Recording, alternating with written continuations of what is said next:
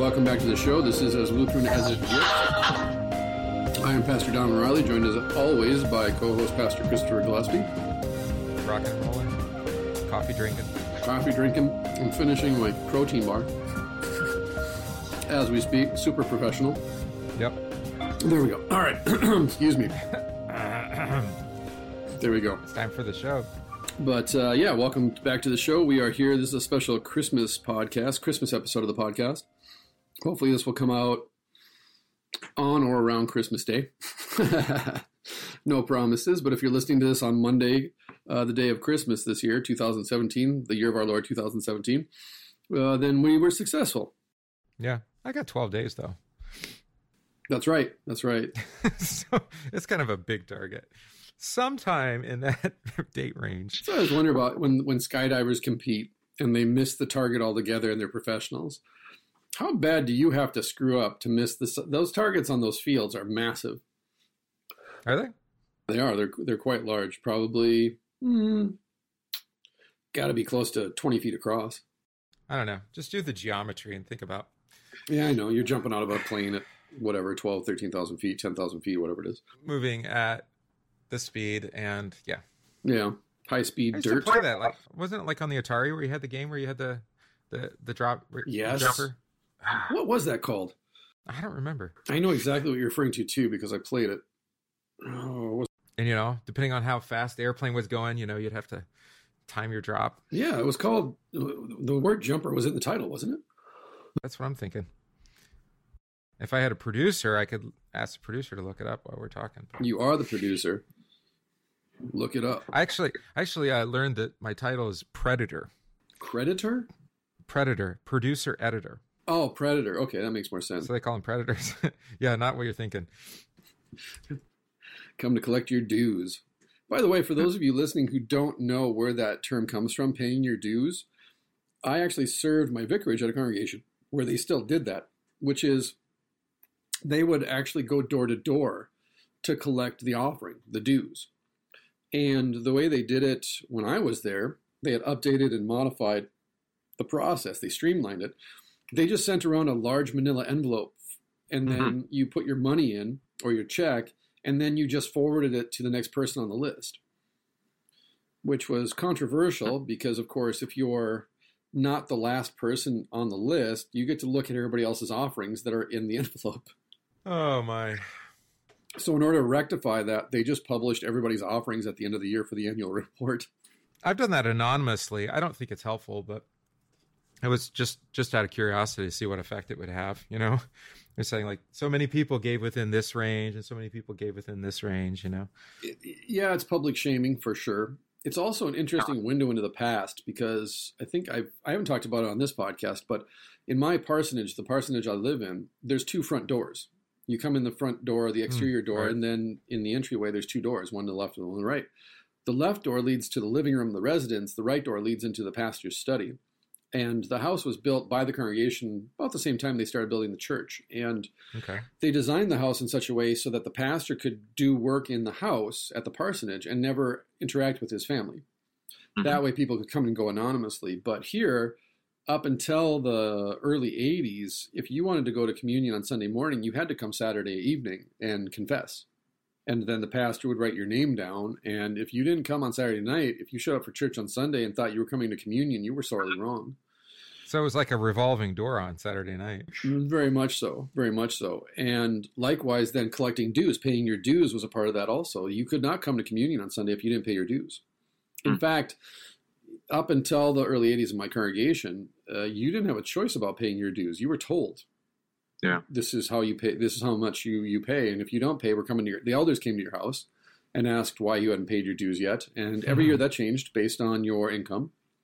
So that leads one to also go, well, how do they know what your income was? Well, you had to tell the church what your income was so that they could adjust for your dues. So the whole thing, paying your dues literally means they would come to your door and say, hey, the offering's due. Where's your money?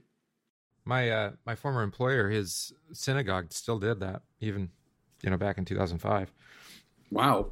Yeah, he was Jew. So in order to get your seat in the synagogue, you didn't have to sit in it, but you had to get a little name badge that they put on your spot. You could only get that if you had submitted all the documentation and you kept up with the contribution. That is very interesting. Or they just take your plaque off. Well, that raises a point, though. You raise a good point. If we in the Christian church are aping or imitating the behavior and the polity of the synagogue, perhaps that should give us cause to step back and ask, are we truly free men in the gospel, according to Galatians, or are we simply aping the law? We're just not doing it as well. Well, we can come up with all sorts of creative ways to do that. I know. And think that we're original. That's the thing, too. Yeah, I mean, you could come up with like some kind of like online system where you log in and it's super anonymous to everyone except for the whole council and the pastor and the church. Well, it's like we were talking about before the podcast, that it's like iOS 10.1 and then there's iOS 10.2, and you read their explanation of why you need to, download this upgrade, and it's better. And it's always to fix some security bug, or phones randomly crash, or the camera randomly shuts off, little things, tweaks. But it's essentially the same operating system. And that's really how the old Adam operates. It's the same operating system. We just are constantly updating it and then saying, oh, it's a new operating system. No, it's not. You're still running Windows 98 in 2017-18. Execution. The problem is the operating system.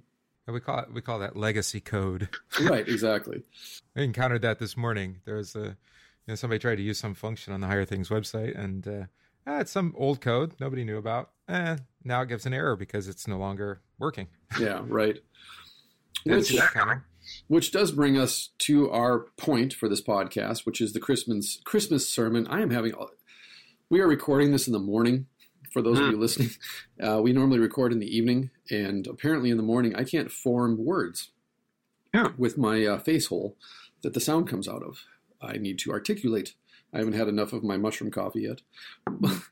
This morning, or this afternoon, or this evening, or in the future when you listen to this, or if they've figured out time travel or wormhole technology in the past when you listen to this, we are going to do the Christmas sermon from Dr. Norman Nagel from the book that we have. I think we did a podcast from Selected Sermons of Norman Nagel previously, didn't we? Or did we do an article? Not on this show. No, we did we did the spiritual gifts article. That's what it was. Right. Exactly. And we've referred to the book. The book is the Selected Sermons of Norman Nagel.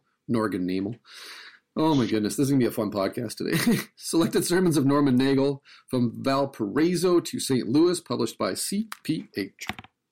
Yep. Nice collection. Wonderful. I spent 3 years memorizing this book. It's so remarkable. And we're on page 31, and this is from Dr. Nagel's sermon on Luke 2, verses 1 through 20. Something I talked about on a video devotion is something that I think about more this time of year, because obviously the season is, what happens when we disconnect the word's birth from the word's death? Meaning, what happens when we separate Good Friday from the birth of Jesus, Christmas from Easter, Christmas from Good Friday? Because Dr. Luther warned people about putting roses at the foot of the cross, as he called it. Yeah. Meaning, don't try and make the cross smell better. Don't try and pretty it up and make it attractive. That's a theology of glory, which we talked about in the Veith podcast, the last podcast. But rather that the cross is the death of God. It stinks of excrement. It stinks of death, stinks of blood and suffering. And to try and dress up Good Friday to make it more appealing to people, maybe because you think, well, we need more people in church, or I don't want to offend anyone who's here today, or the elders said, Pastor, now behave yourself. We have people in church who aren't normally here. Whatever it may be, when you try and tame the good news of Jesus Christ's death and resurrection, you end up abstracting the gospel. Because the gospel is Jesus. It is concrete, real Jesus for you. And then how he gives that to you through the gifts. Likewise, then, Christmas, I think we're even more guilty of this than we are at Easter time. Because Christmas is so commodified, it is such a capitalistic event now. And as a person I follow on Instagram wrote, if you have to go bankrupt in order to show your love to someone, you're doing it wrong. Yeah. And that's a danger that we all struggle with at this time of year, is not only buying gifts for friends and family, but buying gifts for people that we want to, like you said before the podcast, people want to show you, they want to express to you their gratitude for you or express their appreciation of you. And because they have extra, they have abundance, they want to give some of that to you. And most of the time, it's altruistic, it's selfless. They just want to show you their appreciation with money or gifts or whatever it may be. But then there is the feeling of obligation. I have to pay this person back, or I have to give them a gift in return, or worse, I have to do better than they did. Yeah, or at least of equal value. I mean, you got or greater value. Otherwise, what are they going to think of me?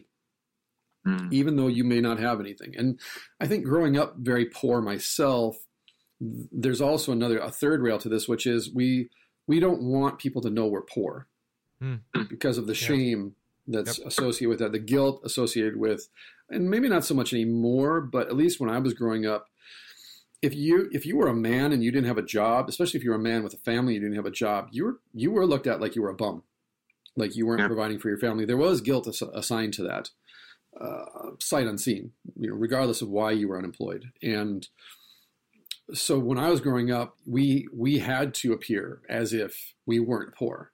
And I know for a fact that there were times my parents took loans out at Christmas time to buy presents, to pay for gas so we could drive to relatives' house and do everything that everybody else was doing, versus just calling family on the phone and saying, we cannot afford gas to even drive the 4 hours it takes to get to your house for Christmas.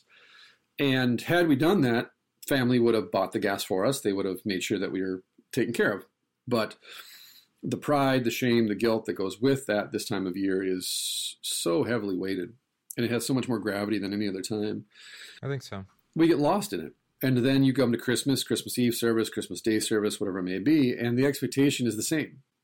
To elevate the worship service, to elevate the sermon, to elevate the smiles and the Merry Christmases and dressing up, not just your Sunday best, but your Christmas best.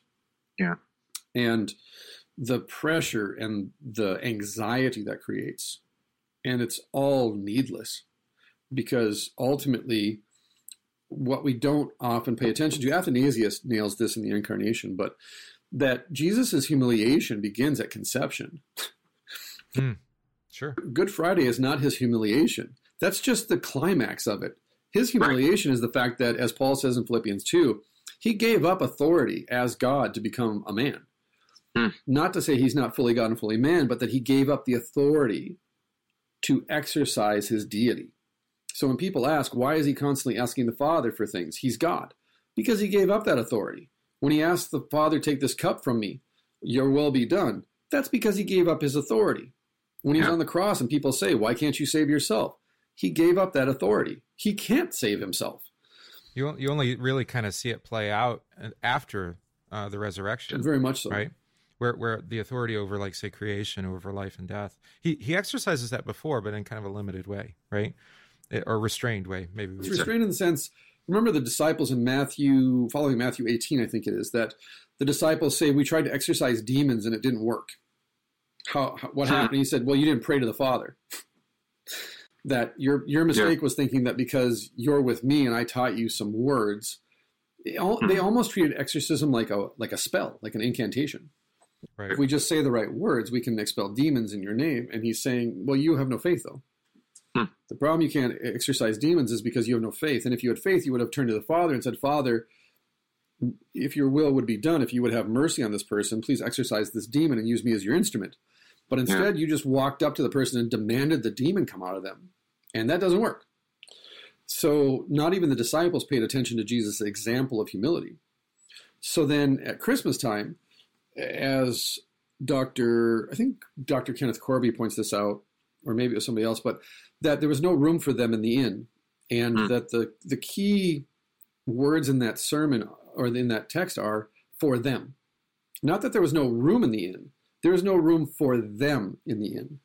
And there's a big difference grammatically in those two things. There may have been... Or in the guest room or whatever. It doesn't really matter, that part.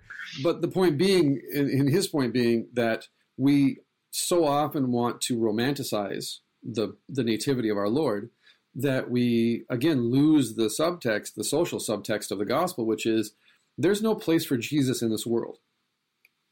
And that when he comes to tabernacle amongst us and his own did not receive him, that doesn't happen after the baptism in the Jordan. That happens from conception forward, as is proven by Herod's command to kill every firstborn male under 2 years old in the surrounding area.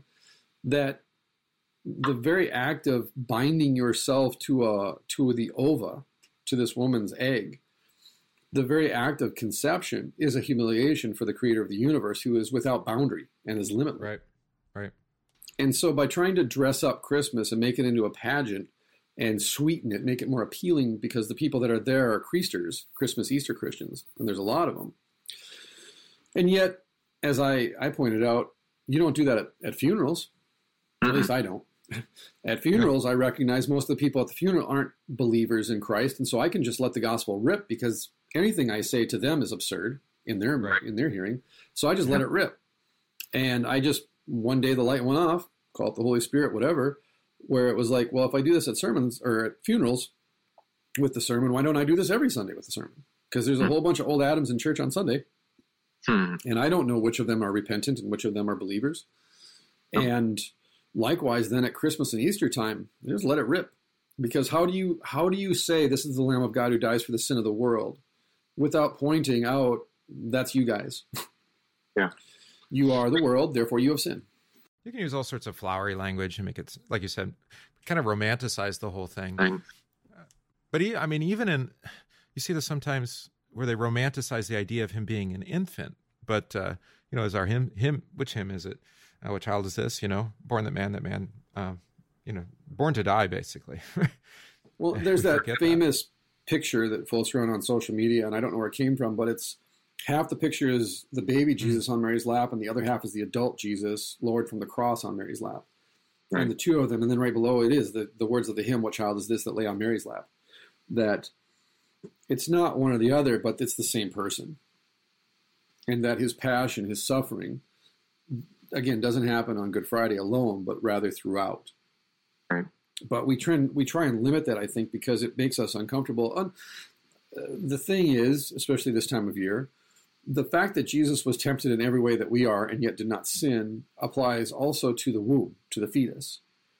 That when you have a stillborn child, or you miscarry a child, or your child is born and then dies because of SIDS or something, you want to know in concrete fact that Jesus understands your pain. He understands the whole event of a child dying before, during, or after birth.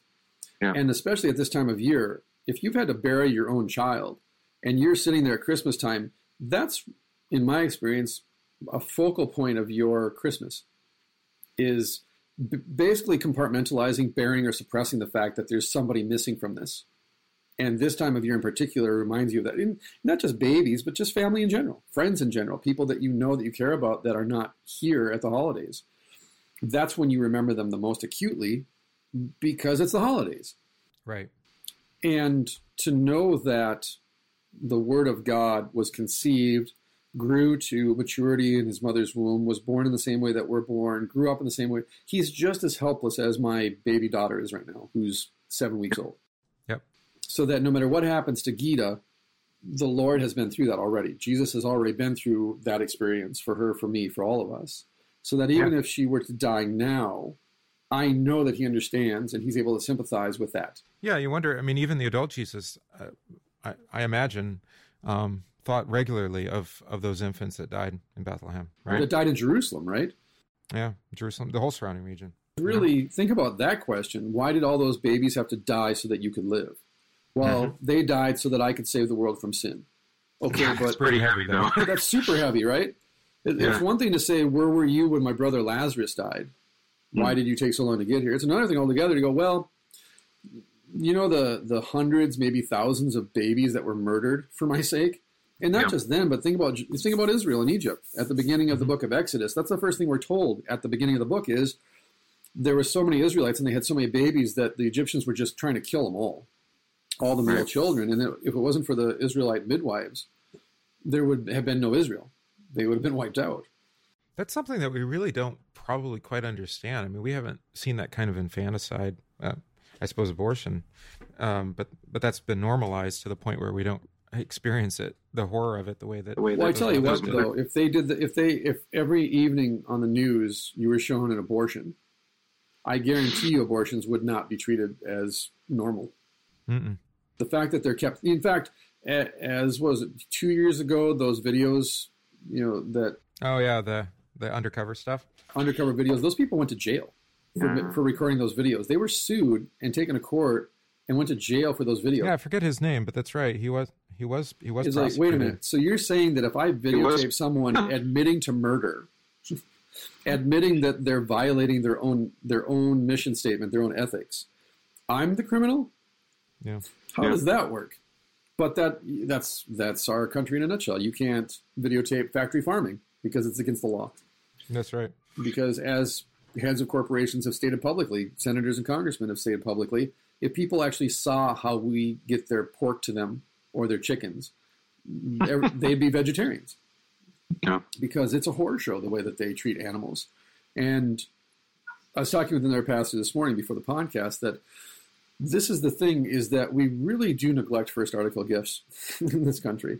And maybe that's a first world problem. We are the 1%, and we can afford to be gluttonous and slothful and treat it normally, like it's normal. But for 9/10 of the world's population, gluttony and sloth aren't an option. Mm-mm. And it's easy to be glib and smug about these things in the abstract and say, well, out of sight, out of mind, so to speak. I have an iPhone, I have a MacBook, I have an iPad. I know whose hands made those things. I know those people live in train cars behind the factory in China. Mm-hmm. But as someone has said, a social critic said, well, we could make those in the United States. They just cost 4 times as much. Right. And so who wants to pay $2,000 for a new iPhone? Or more, yeah. All you have to do is just pretend that a child didn't make your iPhone. That's all you have to do. Oh, well, they don't. No, that's all just rumor. Right, it's all rumor. Because they're not allowed to record that stuff and post it for people to watch. Well, but they put in all the nets around the factory, so at least you can't jump. Them killing themselves. They just bounce up and go right back in the window they jumped out of. Which it does actually go to the point as we prepare to get into the sermon text is we try to romanticize the things that cause us the most discomfort. That's right. Whether it be death itself, where we romanticize death, he or she is in a better place now. She's looking down on us. He's up in heaven fishing with his old buddies. To, we'll just pretend that my iPhone was made in a magic jelly bean field. Yeah. The iPhone tree. The iPhone tree. Just go pick a new, that's right. That's why every year there's a new iPhone, because every year there's a new crop of iPhone fruit. That's right. It falls to the ground and then comes forth. Right. It's like a guy I know said, we can't get rid of war because then how would we eat? That's how we invented all canned foods, and right when that Napoleon. War is what powers our economy. It's driven our economy since the 1940s. Yeah, now we have perennial, quote unquote war, just conflict, right? We don't declare war anymore. Just economics, baby. Yeah, we need the nuclear threat. We're always the good guys, and we're not allowed to question whether we're not the good guys, whether we're on the wrong side of history or the right side of history. But this is my point then. As Christians, we are free in Christ to look at ourselves critically, look at ourselves as a whole, look at our own country and say, I don't think we're on the right side of history, or we are on the right side of history, or does it really matter which side of history we're on if we're not on the side of the cross? Or if we're not in the shadow of the cross, does it really matter what side of history we're on? No, not really. Because let's say you're a social activist, or let's say you're in the opposite ditch. You could care less that children make your iPhone. You just need a new iPhone. Regardless of which side you stand on, the side of the righteous or the unrighteous, when you die, you're going to be in a grave right next to that person that you fought with. Yeah, that's right. Over this. And neither one of you is going to see the resurrection. So what does it really matter in the end? And yet, talking with this pastor friend of mine, if you recognize first article gifts for what they are, gifts, then maybe you're not so given to gluttony, or you're not so arrogant about sloth or wastefulness. Maybe you spend more time on your knees in prayer because you recognize you can't control the rotation of the world. You can't control economics and commerce and war and all these things. That these are above your pay grade. And that as a pastor, as a Christian, where your vocation is at, that's what you're called. That's where you're called to serve. Right. And if you've got it, it's a gift. If you like, in my situation, I don't have it currently. And that's a gift in its own way, but because it teaches you what you had that you don't have now. The blessing of preaching, teaching, and yeah. Alcoholism and drug abuse skyrockets during Christmas. Because when you don't see these things as gift, even poverty, even the fact that you can't buy presents, even though you may not be able to afford gas to drive to your grandma's house for Christmas, if you don't recognize the giftedness of life, or that your grandma is a gift, your families are gifts, that in and of itself, you don't need to buy something to show your affection, your love, your adoration for others. You just have to show up. And that even if you can't show up for other people, you can still call them, you can still text them, you can still Skype with them, you can Google chat, whatever it might be. You don't have to spend money to show love. Well, that isn't love. Right, of course. Right, exactly. All love must be a transaction, otherwise it's not true. But let's dive into it. Okay. Because that's what Dr. Nagel's after. We're on page 31, folks, of Luke 2, verses 1 through 20, Christmas sermon. The shepherds went proclaiming, but they also went back to their sheep. Same old sheep, but no longer the same old shepherds. While minding their sheep, they heard God's word. And now they went on minding their sheep, believing God's word, that told them what was for them from God. Quote, a Savior who is Christ the Lord. There you go. Yeah. Jesus doesn't draw them out of their vocation. He puts them right back into it, but with a new paradigm, right? A new way of seeing it. That's an excellent point, and I'm not being condescending to you. That's an excellent point, because in Psalm, is either on his commentary on Job or in his commentary on Psalm 118, Dr. Luther points out that the purpose of justification is not to take you out of this world, as the late medieval penitential system taught, but rather to actually drive you down into yourself. That our problem isn't that we're not human. Our problem is that we don't want to be human. We want to be God. And that the purpose of justification, the purpose of sanctification, the purpose of the Word of God becoming flesh is to say, I'm God, I'm your Savior, I'm your Christ, and you're not. So go back and enjoy being a human being, because this is why I made you. I didn't make you to be me. As Dr. Corby says, there's only one Jesus. God doesn't need a lot of little Jesuses running around. He's got one of them. He doesn't need that. What he needs is a whole bunch of human beings running around, taking care of their neighbor. So that, as Nagel points out, the shepherds may go one direction. They may go to see the Christ child, but that doesn't then lift them out of this world, but rather they're sent back to their flocks, same vocation. They don't get to go to the penthouse. They don't cash in their lottery check. That's right. They go back to their sheep. And for those of you who don't know, being a shepherd is not the most noble profession in those days. It wasn't considered the queen of professions, or whatever however you want to say it. You were considered kind of, that's what people that couldn't graduate from high school did. Yeah, exactly. The special kids, let's say. Yeah, there's no showering facilities in the field. Right, exactly. This is why the subtext of David and Samuel is so interesting to me. Again, social subtext in the Bible are fascinating to me. David's out with the sheep. Where are the brothers? They're going to a party. Yeah. There's a festival. It's a holiday. They're going to the party. A little parade all the kids. Right, exactly. Where's David? He's on the field. Why? He's the runt. He doesn't get a vote. Like Joseph. Joseph is the runt. He doesn't get a vote. And but he was ruddy and handsome, right? He was ruddy and handsome. I always like that, ruddy complexion. He was ruddily complected. So this is the point. The shepherds go back, but they're no longer the same old shepherds. But rather, they've heard God's word, and believing in God's word, they now understand what the relation of them to their God is. Yeah. A Savior is born unto us, Christ, who is the Lord. Likewise, then Nagel continues, Joseph went back to his carpentry. Mary went back to caring for her child in her home. We are told she pondered these things in her heart. God knows her heart. We know she pondered the birth, the child, and the words that had been spoken of him.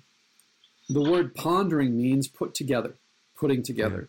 She pondered, she put together how this baby of hers could be the one of whom such things were spoken. I wish there were more of the dynamic between Jesus and Mary in the gospel.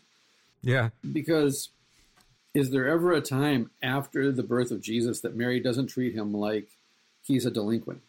That's right. Yeah, the wedding at Cana is the last time she talks, right? And it's their last. It says, your mom and your brothers and sisters are here to collect you, to take you home. And he says, who are my mother, brothers, and sisters? Yeah, that's not easy to handle. No, right? That it's just a constant refrain whenever Mary shows up of questioning. What's this all about? Why is this happening? What are you doing? As a mother would do. That's right. Again, Jesus is fully man and fully God. He has a mom, and she treats him like any mother would treat her son, regardless of his claims at divinity. Because one old timer said to me one time long ago, you're never more naked than when you're in front of your own family. Yeah, that's true. And what that means is, as my own children discover as they get older, I've had to change their diapers. Mm-hmm. My daughter, 7 weeks old, threw up on me this morning. She belched milk up on me, all over me. That's how I started my day off. And you just look at it, you embrace it. Well, there's kind of this reality that we like to have children that we can stand next to, when they graduate from high school or college and be so proud of them. But you don't. Well, you may not get that, and if you do get that, you didn't get it without all the other stuff that comes along, right? With the dirty diapers and the vomit and everything. Everything. The flu, the Christmas concerts, the really bad learning how to play an instrument in 4th and 5th grade, all the assignments that you have to help them with that are mind-numbing. Mm-hmm. Everything that goes into being a parent, the vocation of the parent, begins with the humiliation. Again, it begins with humiliation and ends with humiliation because you're never good enough. You've never done enough. And at the end of the day, when you think, I'm good enough, I've done enough, well, there's the morning, and there's another day to prove that you were wrong. So no matter how much you think you might be killing the game as a parent, your children are a constant reminder. They're the mirror of the law that says, you need Jesus. You need a lot of Jesus. Yeah. And to Nagel's point then, that when you hear the gospel, you don't get to stop being a parent. You don't get to go live in an ashram in India. You have to go back to being a parent. You're just a baptized parent now. So that the ultimate word that you speak to your children is forgiveness, not judgment. Well, it's interesting, too, because Mary has that perspective where she can see Jesus for the totality of what he did. Not just the cross. We preach Christ crucified, but we preach Christ made man and everything in between. And that pondering, even goes into his ascension. She's still... Right. Well, think of the words of Simeon and Anna. Mm-hmm. I mean, Mary is told point blank, your entire existence from now on will be pain. Yeah. Not because of anything you've done or not done, but because of this child. That right to the very core of who you are, right to your very soul. And not just you, but the rising and falling of the rising and falling of many in Israel. Exactly. That it's hard enough being a parent, but to be the parent of the Son of God, who is the Savior, you can't comprehend that. Nobody can comprehend that. Mm-mm. And to try and psychoanalyze it in the present tense and then throw that psychoanalysis back 2,000 years into the past and try and understand her motives, it just ain't going to work. It just is not going to work. So continually, especially in Luke's gospel, right? She ponders these things. She treasures them up. She does. She ponders. She puts them together in her heart. That is, she doesn't talk with other people about it. She just is always thinking about it, putting it together. How's this going to work out? Right. How is this going to work out? The rising and falling of many. Cleaving bone from very marrow, this word. But that's what the gospel does. The gospel forgives us so that we can go into our vocations free from the burden of worry and guilt and shame. Of asking the question, what will God think of this? Or what is God going to say to that? Or what can I expect at the last day because of this? Mm-hmm. The answer is you're good. Everything's going to be okay. Even when they're not okay, it's going to be okay. Yeah, so it'd be kind of like us saying, pondering, the Christ died for me, right? Or he was born for me, dirty, rotten sinner, or whatever it is that day, or, he died for this struggle, or, for this poverty, or this need, or this abundance, or whatever. Well, and a baby is a baby is a baby. So the shepherds come and see the baby. The parents see the baby. The wise men come from the east. They see the baby. And yet, with the exception of Mary, no one's actually allowed to see the end of the story. I thought he had a halo. Right. And the cattle were lowing and... There were angels fluttering about. Angels fluttering. No, the angels were there, for those of you who don't know. The angels were there to protect Bethlehem from the devil and all of his fallen angels from murdering Jesus. So I asked this question. We do this Bible study every year at this time. What happens immediately after the angels withdraw from Bethlehem? Right? Every firstborn male under 2 years old is murdered. If you don't think the devil was angry about the birth of Jesus, just read what comes right after they flee. One, they flee. Let's put that together. They flee to Egypt until Herod is dead.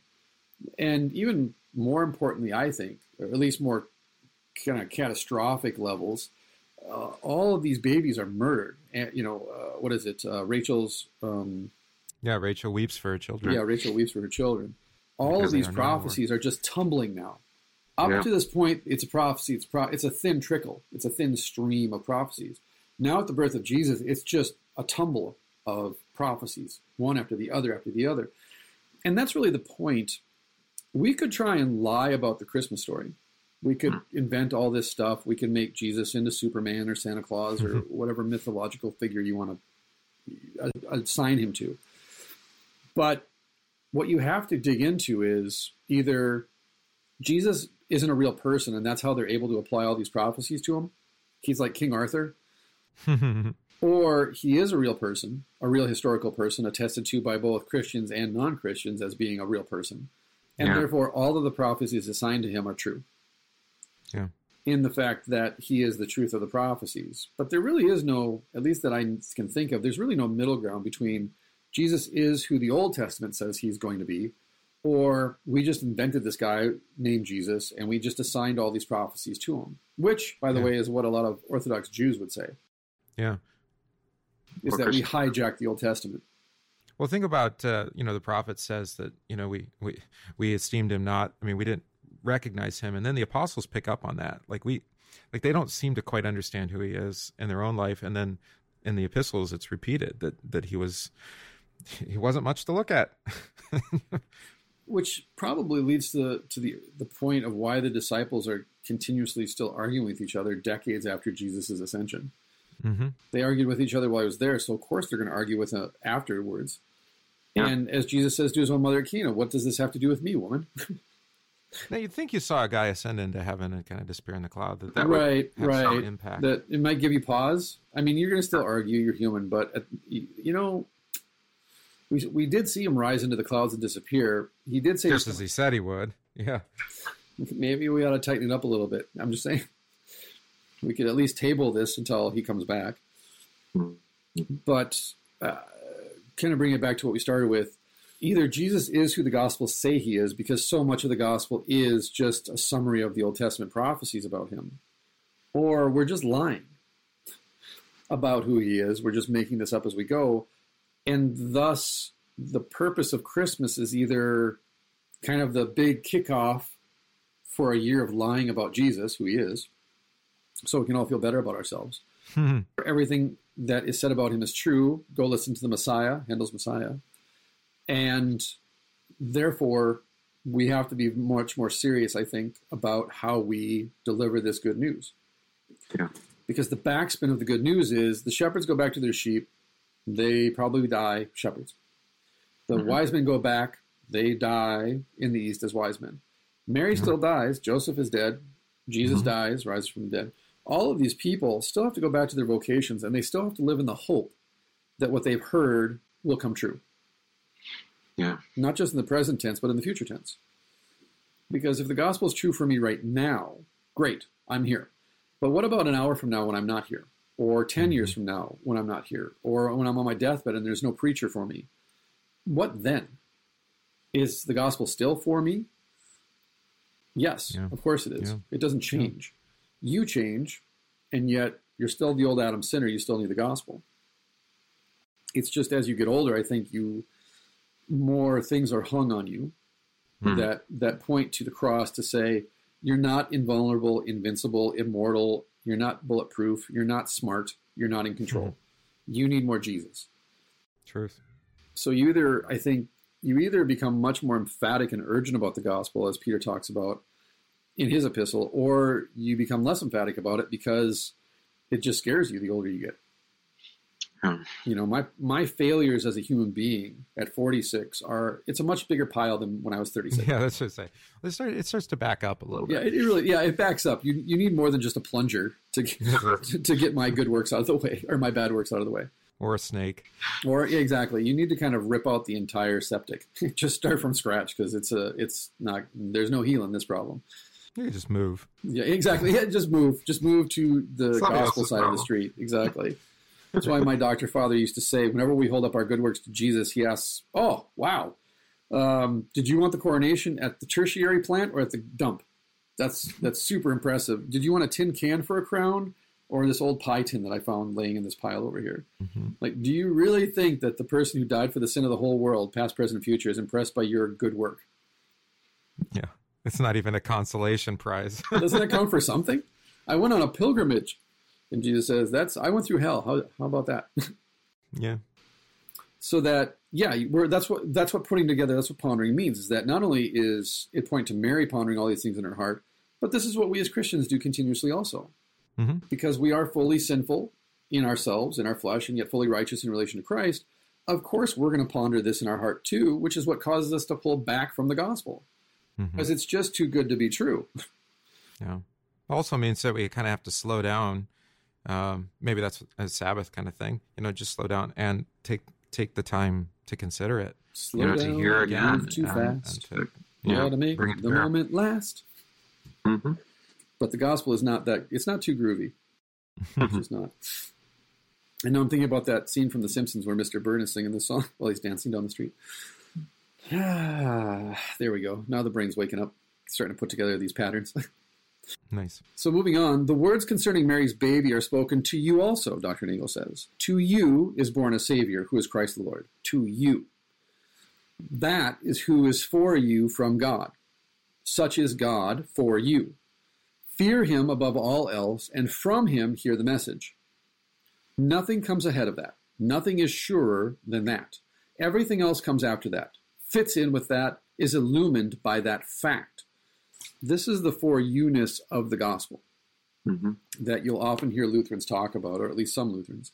That the two, this is catechetical, right? For you require all hearts to believe. This is kind of the climax of Luther's explanation of the sacrament of the altar. Right. He is truly worthy and well prepared who believes these words given and shed for you for the forgiveness of sins. Because these words for you require all hearts to believe. Those are some of the most, for me anyways, personally, those are some of the most important words in all of Christianity, for me, outside the Bible. Yeah, because it's not abstract again, right? Exactly. It's concrete, that there's an actual preacher speaking the actual words of the gospel to an actual sinner who needs them. The difference between first and second order discourse, words about the gospel versus the gospel, are just those two little words, for you. Don't talk to me about what Jesus does. Tell me what Jesus does for me, right? We talk about this in confirmation class a lot when we talk about hymns, when we learn how to judge a hymn, that a good hymn is about Jesus, but a great hymn is Jesus for you. It preaches. That a great hymn, a great Lutheran hymn will preach, so that not only is the pastor preaching the pulpit, but the entire congregation are preaching to one another. Much like when we confess the words of the Nicene Creed. I picked up the old early church, the preface to the creed. That is, we will now confess our baptismal faith and show love for each other, confessing the words of the Nicene Creed. And again, it's a small detail, but it's one that people at church have picked up on. Why do we have to confess this creed every Sunday? It's a summary of our baptismal faith. It's a summary of the whole Bible. And we're showing love for each other, because what is more loving than to point people to Jesus? Nothing. As Luther says, our primary vocation as Christians is to worship God. I mean, we could call it like corporate pondering, right? We're putting it together. We're putting it all together, and putting it together with each other, right? You're on point today, because that's a really great point. It happens. That if we sit alone in our house and we put this together in our heart, we put this together in our mind, that's our putting it together. But when we put it together in a group, in a congregation, now all of a sudden all of your neighbors are walking with you, not only pointing out what you miss, but also cementing for you, curing for you some thoughts that may be tangled up, or maybe loose ends, or maybe you're not so sure about your conclusions. That this is why it's difficult to be, or it's difficult to impossible to be a Christian in isolation from other Christians, in isolation from the church, because you're still a sinner. The old Adam is still hanging around your neck like a big scarf. And a lot of times we don't recognize that the scarf, to use the analogy, is choking us, because we're constantly pulling on it, trying to loosen it. But in the end, rather than give us comfort and warm us, it's choking us. And it takes our neighbor to come along and go, here, let me fix that for you. It's like my son last night asked me to untie his shoelace because he had like quadruple knotted it. And he's looking at it like it's a puzzle to be solved. I just go, okay, here's where it comes out at. Here's where the lace comes out at, right? We've all done this as parents. Now let's just track that lace backwards through this tangle. Oh, there's where it starts at. So we're just going to pull the one thread. Because what the kid does is he pulls hard one direction and it actually tightens the knot. It makes it worse. That's right. Because he's seeing it just as a big whole knotty ball versus trying to find just that one thing that's causing the whole thing to get tangled. But you know what teaches you that?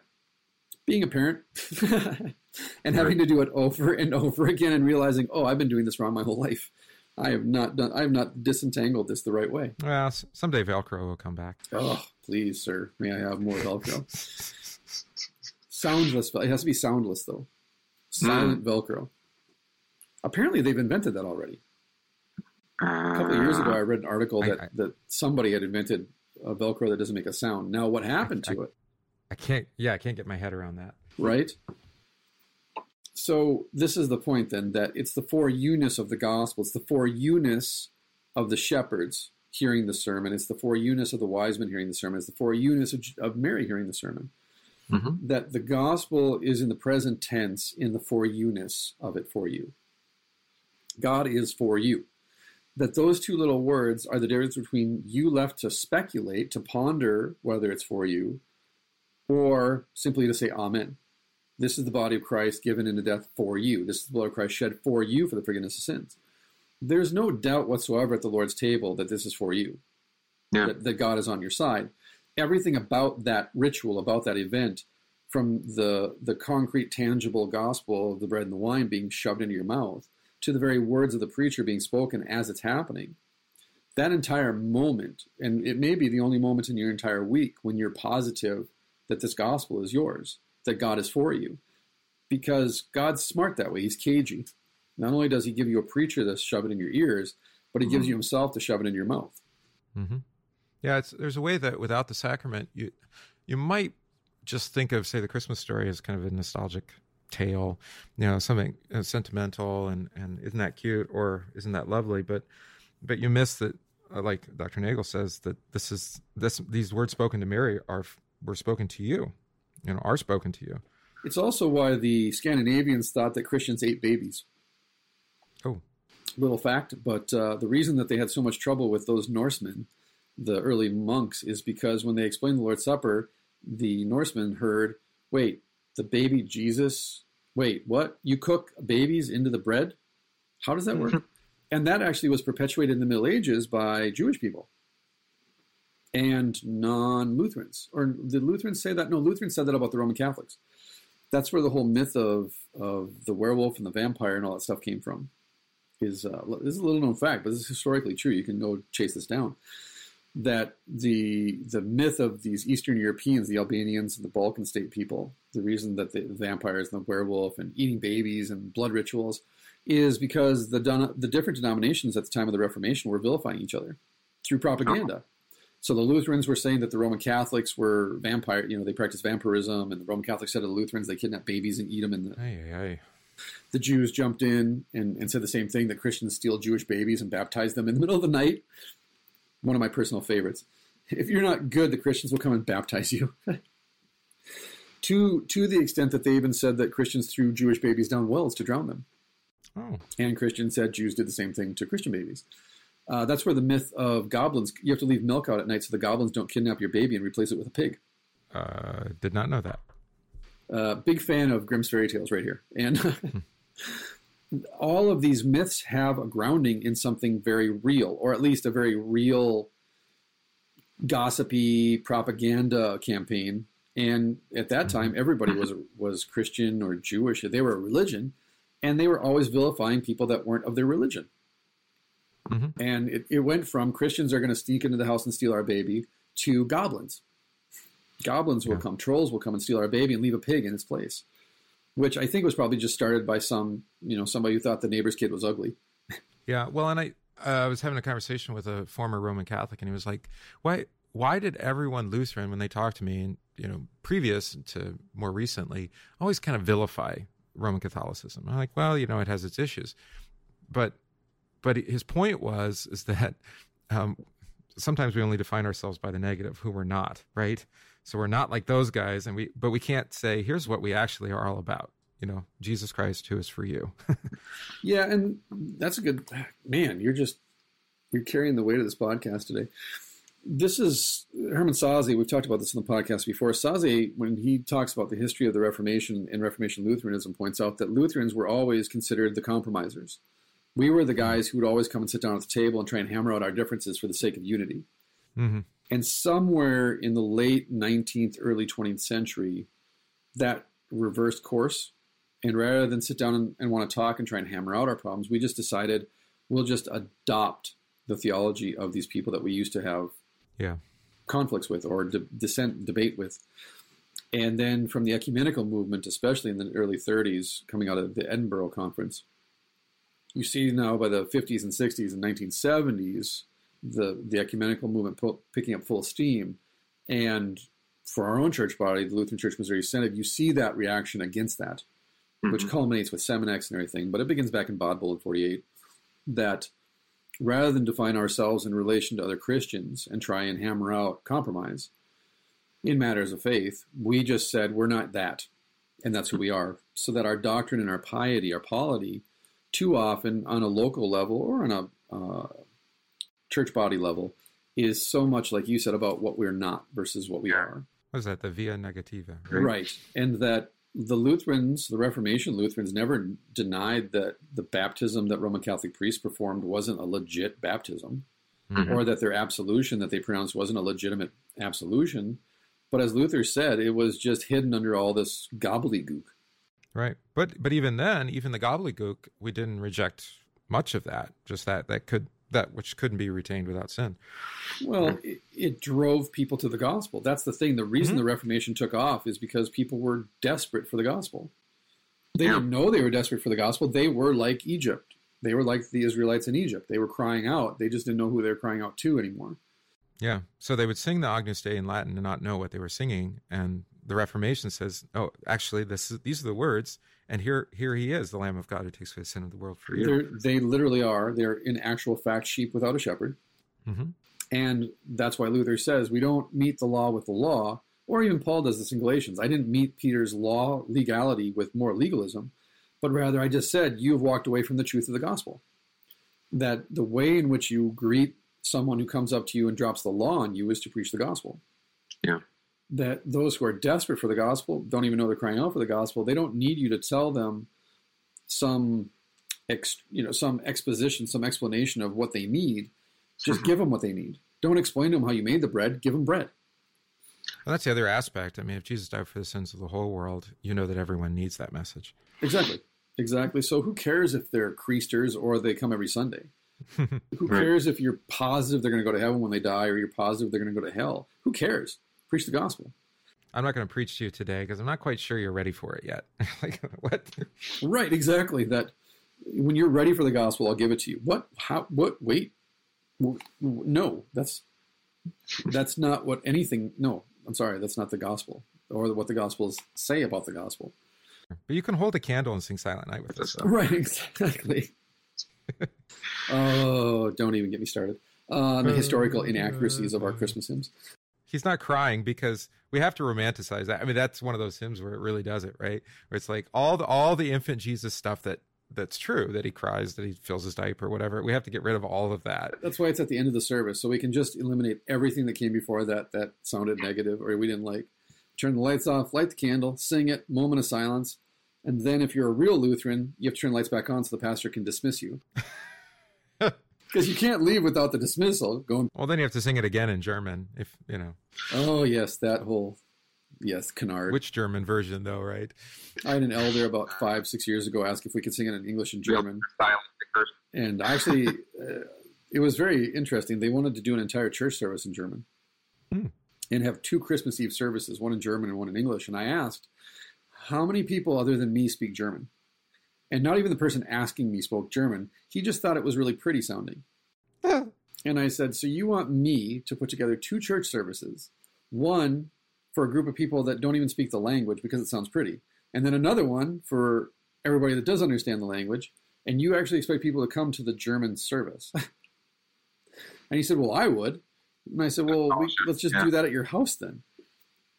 Because I can preach in German. That's not a problem. The problem is no one's going to come. And if they do come, do you expect them all to be able to pronounce German and sing these hymns? And what about the sermon? Are they going to be able to understand the sermon? Could be a fun exercise, but I don't know if we could. Fun exercise because it's a good educational exercise for exactly what you're preaching, exactly what you're singing, what exactly is the purpose of worship. Is it to make you feel good about yourself, to dress up the cross with roses? Yeah. Even though I don't understand a word of what you're saying right now, I feel good. It makes me feel good. I'm now connected to my dead ancestors. Exactly. Versus the present tense for you-ness of the gospel, which cannot be communicated unless I speak it in the language that you would understand. Yeah, like the apostles did on Pentecost. I do that sometimes at Pentecost just for fun. I'll say the Lord's Prayer in every language that I know. There's a tradition of that for the creed? No, for the gospel reading. Yeah, just to point out to people, it sounded great, and you may have understood or recognized that was a Latin word, or you may have recognized that was a German word, but in the end, all you really understood was the Amen.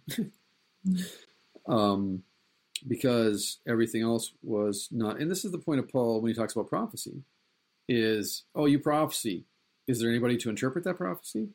Right. Likewise, if you sing a hymn in German or confess the creed in Latin or Spanish or some language you don't understand, do the people that hear you, do they hear that as gospel, or are they just hearing sounds? Yeah. Because if they're just hearing sound, no matter what they may feel or think, it's not the gospel. Yeah. It's the for you-ness of that gospel that makes it gospel. Yeah, I mean, a piece that's composed in another language and you want to sing it in the original language, fine. But give us a translation, give us the text, To this day, it's one of the jokes at our anniversary, because Annie's good friend that she grew up with, they both were trained professionally as to sing arias. Sure. So we flew her friend out for our wedding to do a solo, and their favorite song to sing is Ave Maria. So we get married in a Lutheran church, dyed-in-the-wool LCMS girl, dude who didn't grow up in the church, atheist, and Ave Maria is being sung in Latin right over there, stage left, at this wedding ceremony. The pastor's like, why Ave Maria? And we're like, we just like it. It's pretty. And everybody was crying because the person who sang it, the soloist, her voice is beautiful, and obviously Ave Maria is beautiful when it's sung right. Nobody understood a word of it, but everybody was weeping because it was so beautiful. Now, is that gospel? No, of course not. Yeah. But it made them cry. And if your measure of the gospel is, does it make you cry? Does it move you? Then yeah, by that definition, it is definitely gospel. Yeah. But guess what? If you heard that song 1,000 times, I guarantee you at some point you would not cry anymore. Yeah. It's like when I get in my car and I plug in my iPhone, the first song in iTunes plays automatically. I know. It drives me crazy. There are songs I used to love that I cannot even stand to hear anymore because of this. Mine's this really obscure Tom Waits song. And it's like, now I have Ennio Morricone. I just loaded up with songs that have no English words in them and are just music. And I figure I can't get sick of Ennio Morricone. It's beautiful music. It's haunting. There's no words. And so far, so good. It's been 2 months. Right. But I'm just afraid I'm going to grow to hate him. And he's one of my favorite composers ever. again, it moves you, but at a certain point, like the pastor who cries every Sunday during the sermon, at some point you stop being moved by it, and it becomes annoying, and then it moves from annoying to loathing, and then it moves from loathing to just hatred. Why did you have to ruin this Black Keys song for me? I used to love this song. Yeah, don't fake it. Don't fake it. Just do it. Just preach the 4 units of the gospel to the people that have been given to you to preach it to, and recognize you're the instrument. The shepherds are the instrument. The magi are the instrument. I get that. I mean, I get Christmas off this year, so I get to receive. I don't have to preach. But there's that anxiety on Christmas, Easter, especially, of like, I got to have a whiz bang of a sermon this year. I got to really reach people, and it's exactly like Ave Maria. It's like, no, you don't have to put on the performance of a lifetime. That's not what's going to make this evocative. Actually, you need just be sensitive to what you say. Looking around from the pulpit, trying to find a wet eye. I almost got her. I just a little bit further. I gotta twist this a little bit more. She's crying. I win. Ah, wonderful. Yes. So everybody goes back to their vocations. They're changed by God's word, but they still have to go back to their vocations. So then, continue with what Dr. Nailgill says, such as God for you, fear him above all else, and from him hear the message. Nothing comes ahead of that message. Nothing is surer than that message. Everything else comes after that message, fits in with that message, is illumined by that fact. You have it on the highest authority that Christ has been born. It is an authority, not of power, but of love. Ho, here we go, baby. Mm-hmm. God is pleased with us. He loves us. Yeah. If we fully believed that, there's the if of the law. If we fully believed that, then surely our hearts would burst, says Martin Luther. I mean, there it is. That's really the thing. Luther hammers on this constantly. Other theologians hammer on this constantly. Our understanding of love and our understanding of authority and power are so skewed to be in conflict with God. Yeah. We see this at Palm Sunday time, obviously, with the triumphant entry, the expectation of who Jesus is as Lord. Mm-hmm. We see this with the Jews. We see this with the Romans, and the expectation of what does it mean that he's the king of the Jews. Constantly we see this, right? That you are Christ. You're the Son of God. You've come with power and authority. And yet, as I said previously, Philippians 2, Paul nails it. Even though he was equal with God, he did not regard equality with God as something to be grasped, but gave it up. That, as Jesus says, I could tell the angels to come, and they would destroy all of you. But I'm not going to, because I gave up that authority. Only the Father can send the angels. I gave up that authority. I gave up the authority to see when the last day is. I gave up the authority to escape my fate, my destiny. I gave up all that authority when I became this man. For you, by the way. The whole reason I'm kneeling before you is for you. The whole reason that I suffer is for you. The whole reason that you're weeping that I didn't come sooner to save your brother is because I came for you. The reason that all those children in Jerusalem had to be murdered is because I came for you.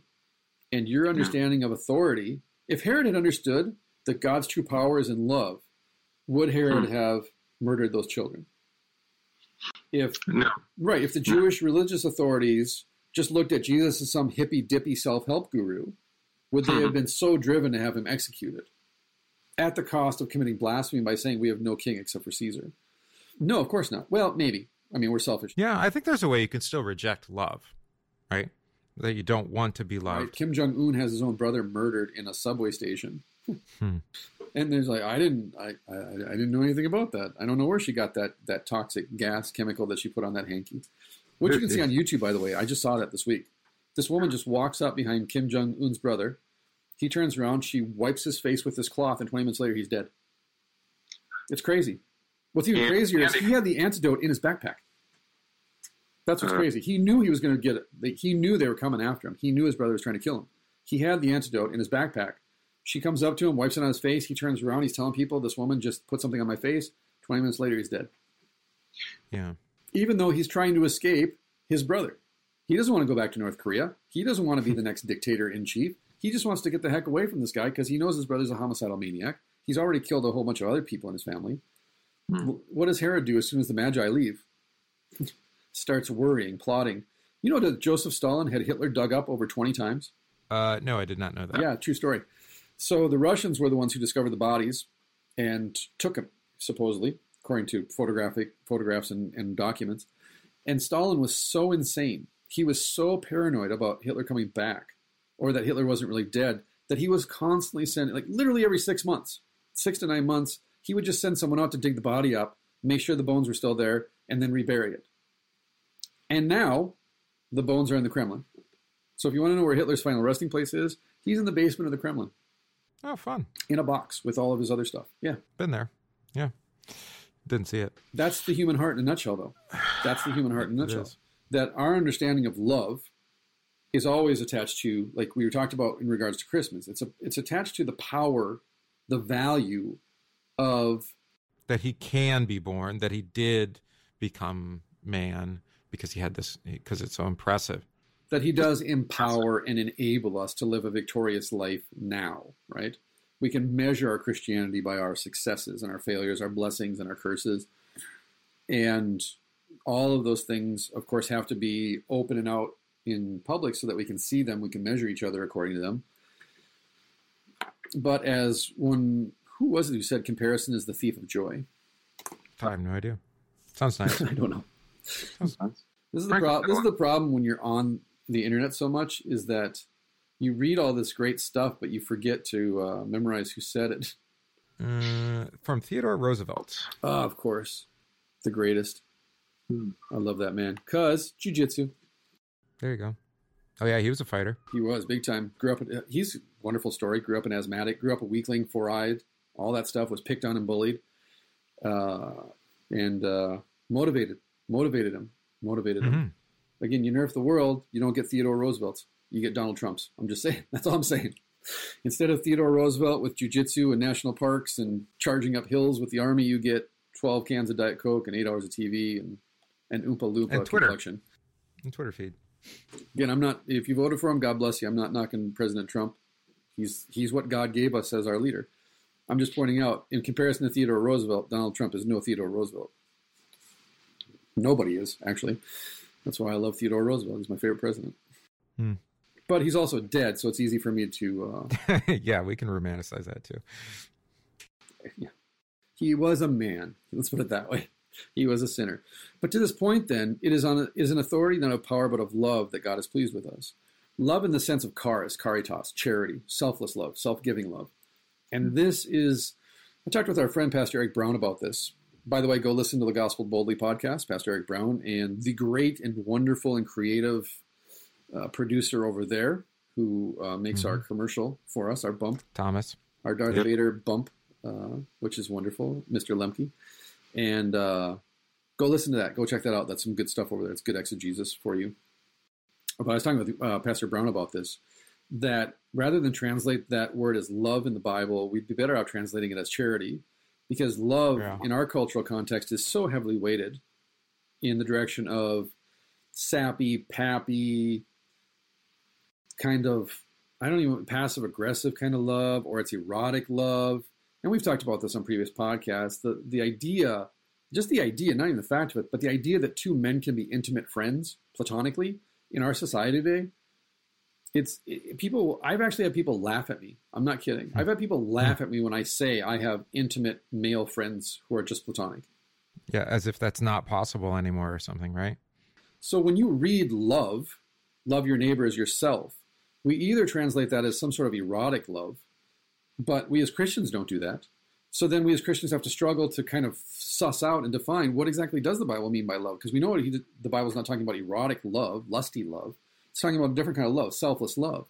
But it really is talking about charity in the sense of self-giving, selfless love. Love as Christ first loved us. Yeah. And I think to protect ourselves, we tend to leave it as just love because that's open for interpretation. Versus charity, which is not. Right.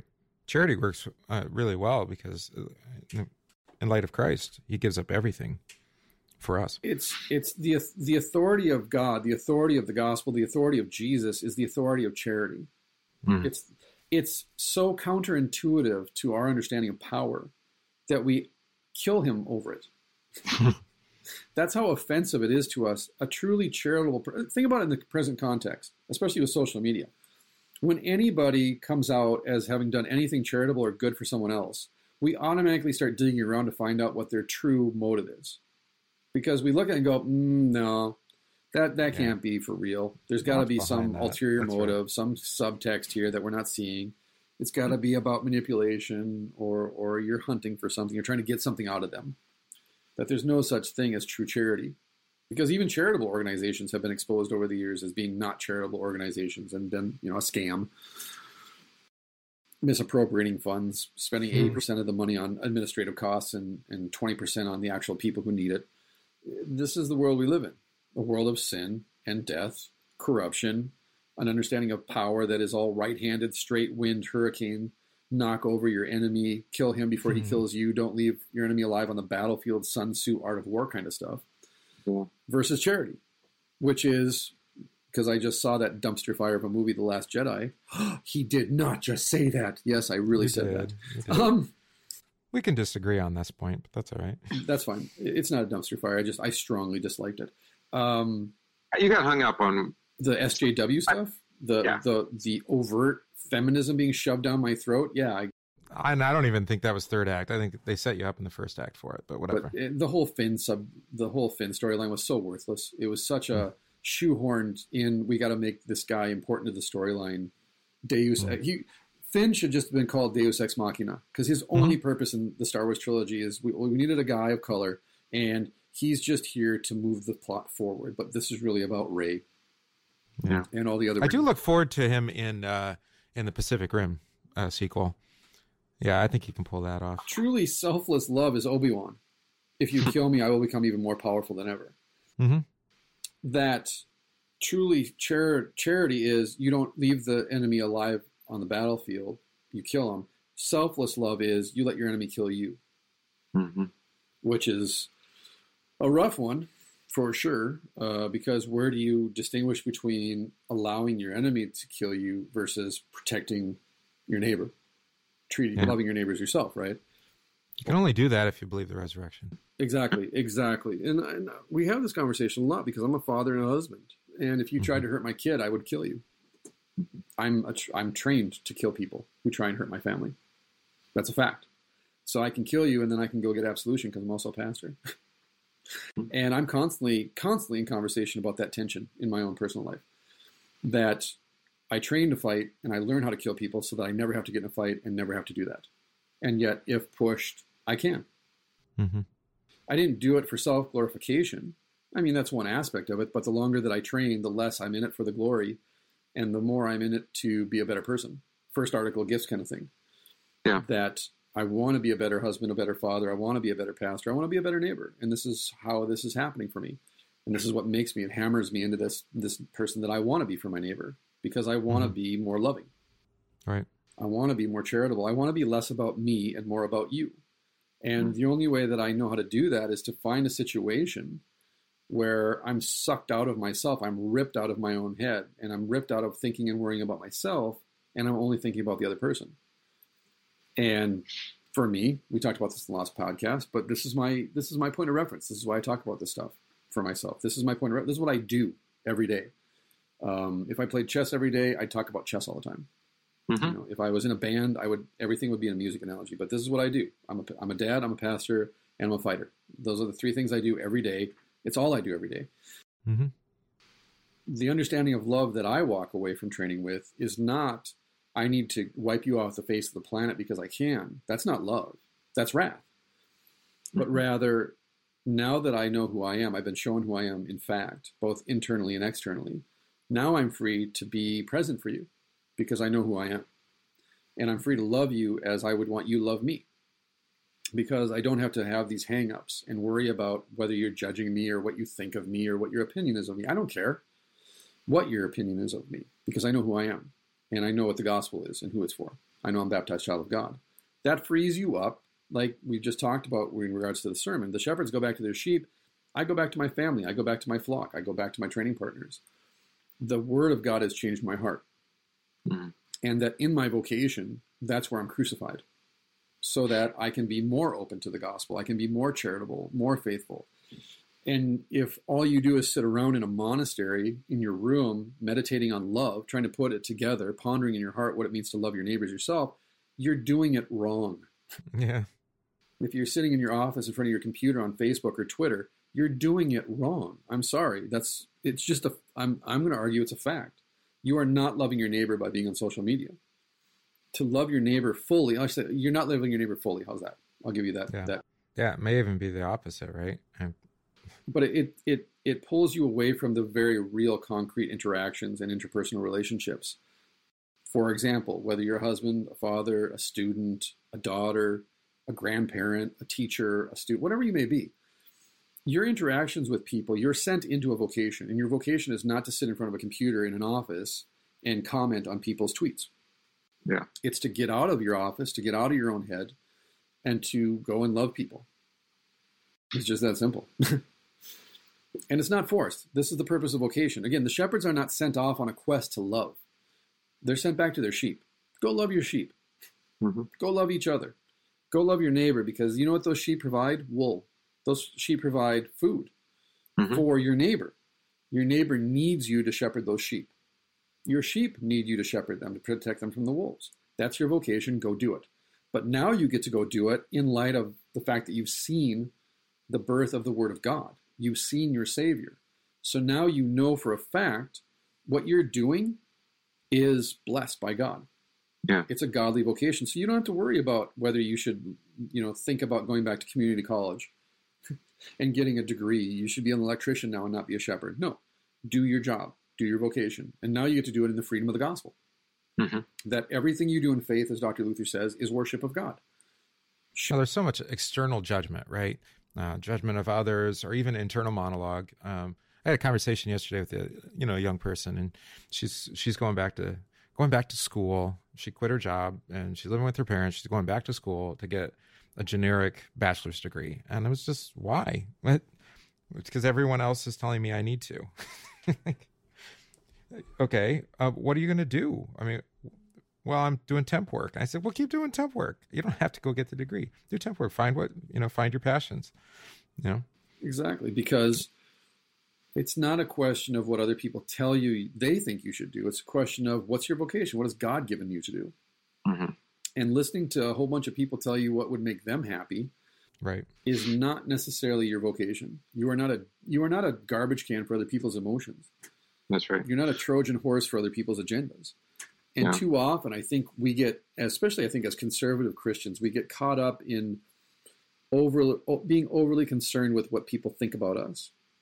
Because we think, well, if I don't listen and do what they tell me, I'm not being a good Christian. I'm not loving. And the fact of the matter is, it's not loving at all to listen to a whole bunch of people's opinion and just go do it without thinking critically about, well, is that really the best way for me to love? Is that the vocation to which God's called me, or is that the vocation that they want me to serve in?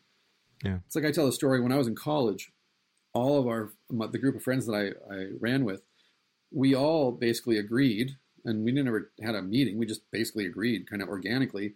None of us could have the same job, because every person had to have a job that benefited the group. Oh, I got you. One of my friends he was a waiter at a bar, our favorite bar, actually. We told him to apply at our favorite bar so that we could get free drinks there. I managed a restaurant, an Italian restaurant, pizza restaurant, so they could come and eat for free.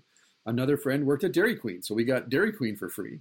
Another person that's what we did, and it was awesome. You created this, it's almost like a commune or something like that, right? It was very hipster millennial before there was such a thing as hipster millennials. But it was just a point of, what is the advantage, what is the benefit of your job if it doesn't benefit the rest of us? Mm-hmm. Yeah. Especially if you have to work when we're not working. How can you hang out with us, and how can we do what we do and you're working and we're not working? So we all have to work the same schedule, same hours. And we did. It was amazing. I can't believe we all figured it out. But that, in a secular sense, is what Dr. Nagel's after, what Dr. Luther's after, which is the authority of the gospel is the authority to love selflessly, not selfishly. Or as my doctor father said, we're not freed from our neighbor, we're freed for our neighbor. Right. But too often when we hear the words of absolution, we think, oh, good, now I don't have to bother with you people for another week. Versus, no, actually, not only do you have to bother with these people, but you have to carry their crosses with them.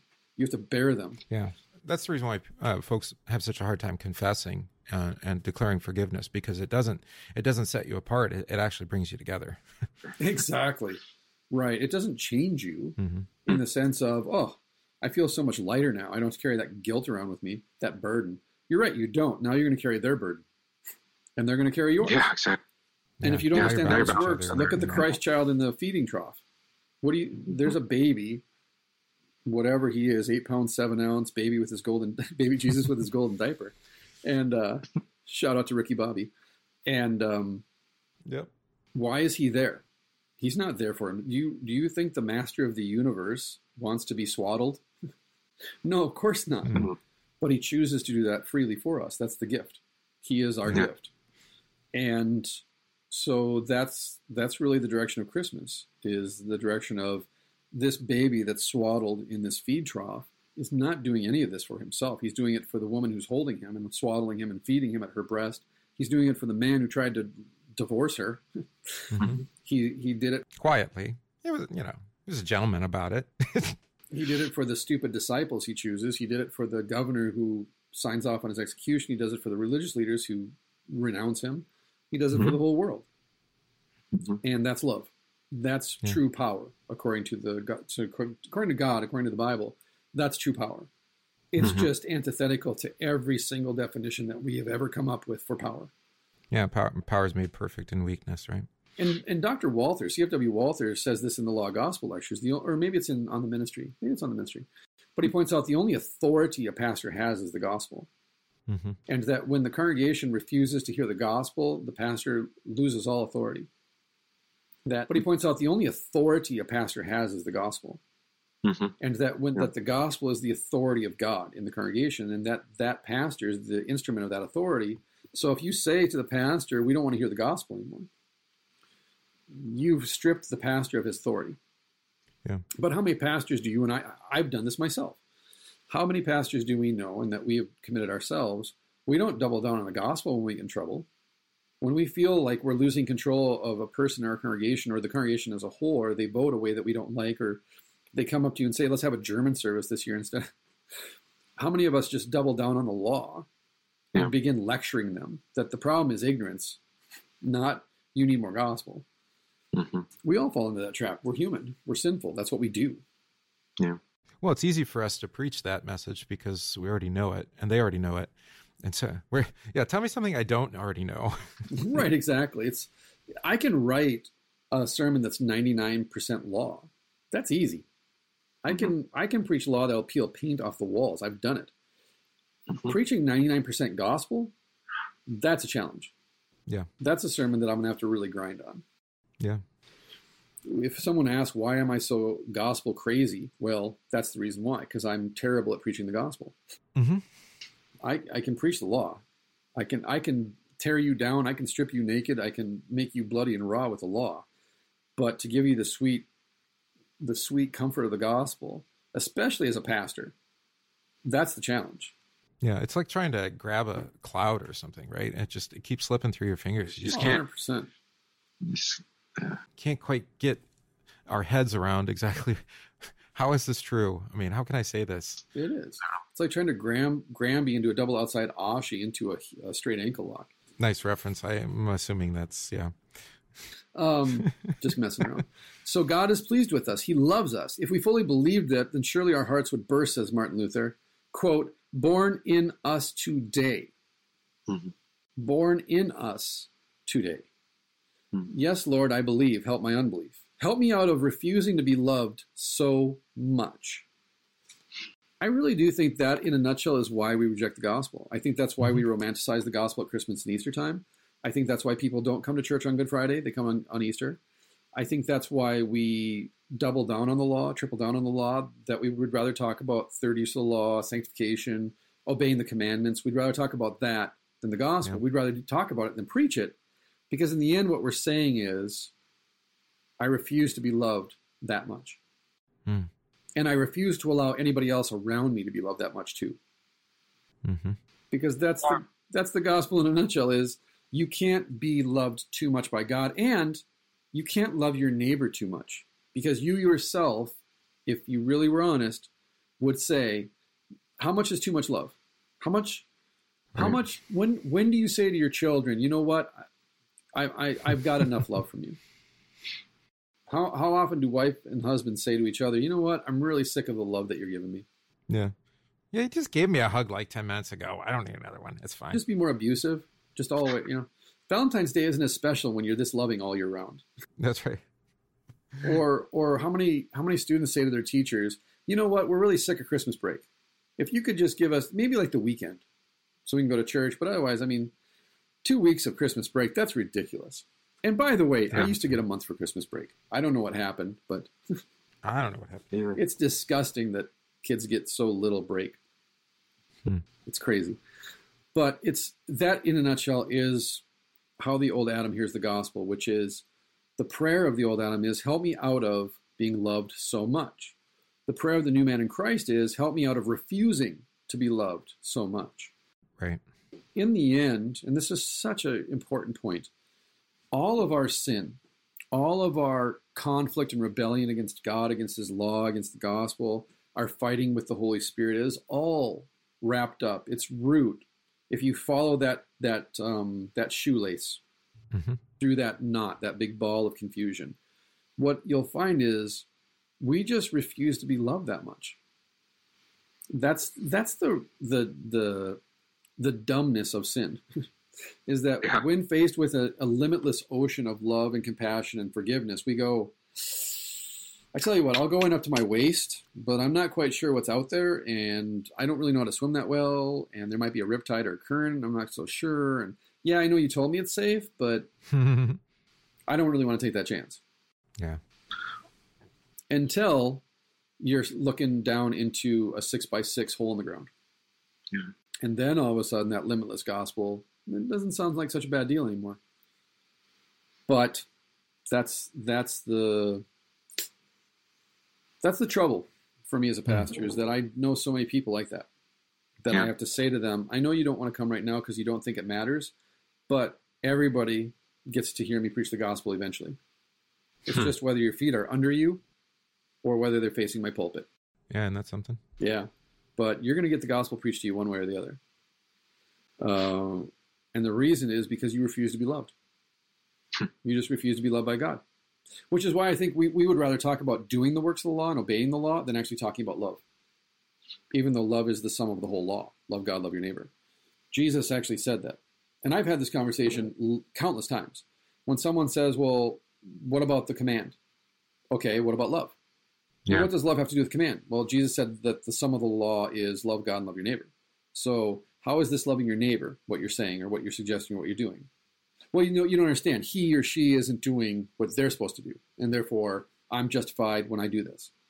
That's not what Jesus says. Jesus doesn't say you love your neighbor so long as you're justified in loving your neighbor, or your neighbor deserves it.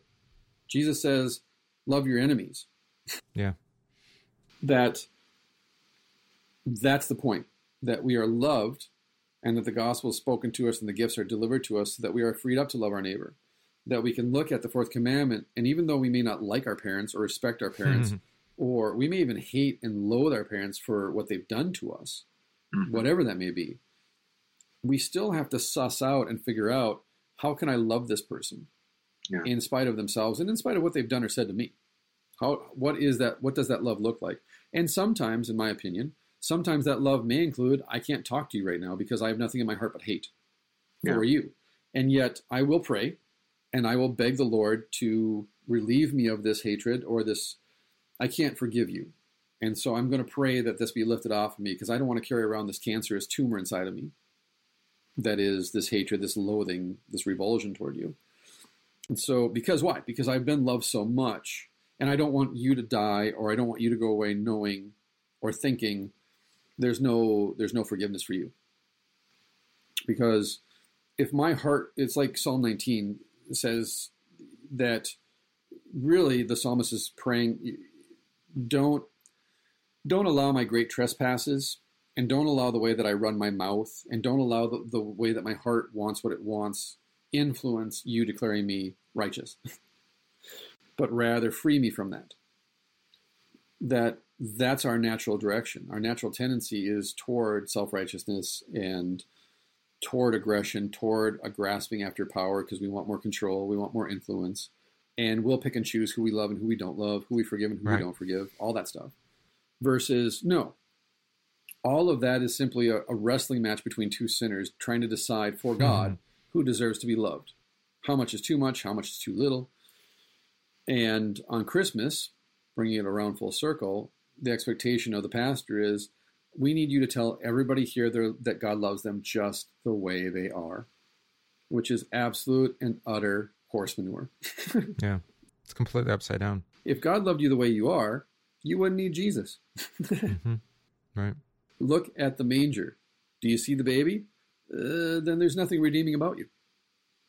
There's nothing redeemable about you. That Jesus is your redemption. He is full redemption price. So help me out of refusing to be loved so much. That is the sinner's, that's the new man in Christ prayer. Help me out of refusing to be loved so much. Let your body and your blood have their way with me, so I know how incredibly you join me and love me to death, and by your death win forgiveness for me, who is accepted, embraced, and joined with you. Yeah. That's a mic drop. Isn't that something? Let your body and blood have their way with me, so I know how incredibly you join me and love me to death. And by your death, win forgiveness for me, who is, on account of your dying and rising for me, accepted, embraced, and joined with you. Yeah, I love the way that Nagel kind of confesses what faith is. You know, to let Christ have His way with you, right? It's to get out of the way, to love you to death. Mm-hmm. This is, you know, so maybe this is kind of the admonition of Christmas for us, right? Is to just to listen and to receive and not get hung up on, well, that wasn't quite the special Christmas I had hoped for. Right. It wasn't as great. You remember that Christmas 3 years ago? That was great. We really need to try and, whatever you did that Christmas 3 years ago, Pastor, we really got to do that again. Mm-hmm. I had that actual conversation where I pointed out that we sing the same hymns every year at Christmas time. Yeah. Yeah. I didn't shift them up. Because I have to. I'm in bondage to my congregation. And so we have to sing, What Child Is This? And, all those different things. Silent Night. Yeah. And my job as pastor is just to smuggle in the gospel to all the sentimental cliches, platitudes, romantic ideas that people have that come in. My job is to smuggle Jesus into them. As we've talked about in previous podcasts, you came to show something to God, and He just decided to preach the gospel to you. And that it was the same service that we had 3 years ago. The only difference is you're different. The hymns are the same. The gospel is the same. Everything's the same. Even the candles we use are still the same candles we had 3 years ago. The only thing that's changed is you. And whether it's a permanent change or whether you're just in a different mood tonight than you were 3 years ago, I don't know. That's not up to me. Go back and listen to our podcast on Walther, Law and Gospel. Only the Holy Spirit can distinguish law and gospel for us. My job is just to show up and deliver the goods. Unto you a child is born. Well, yeah, and as a preacher, the only thing that isn't a moving target is the gospel. Everything else, you have no idea what's going to land, what's going to hit home, what's going to resonate, because you don't know where people are. Don't try and pretty it up. Don't try and wow the congregation.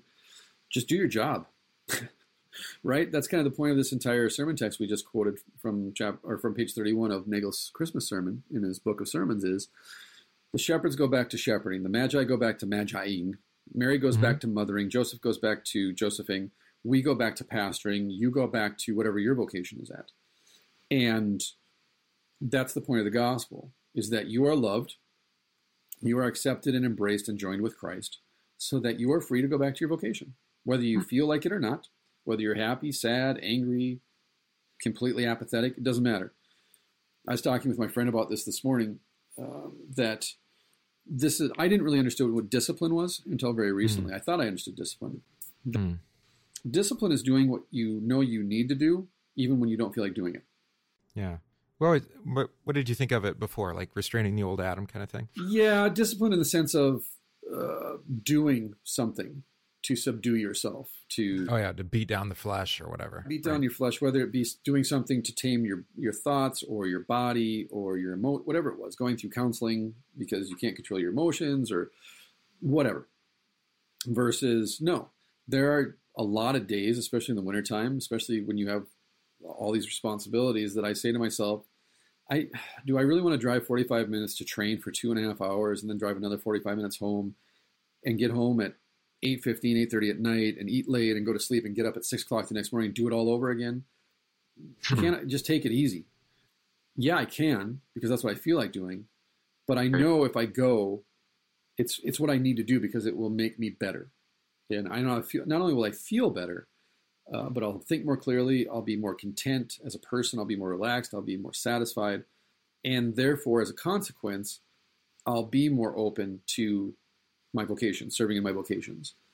And that the way I feel will often drag me away from my vocations because my feelings are like wild monkeys. And they go where they go and do what they do, and you can't control those things. So today you're all gung-ho to do that thing you love, and tomorrow you just decide you're not going to. And the point is, no one cares about your feelings. That you got to get up and just do it.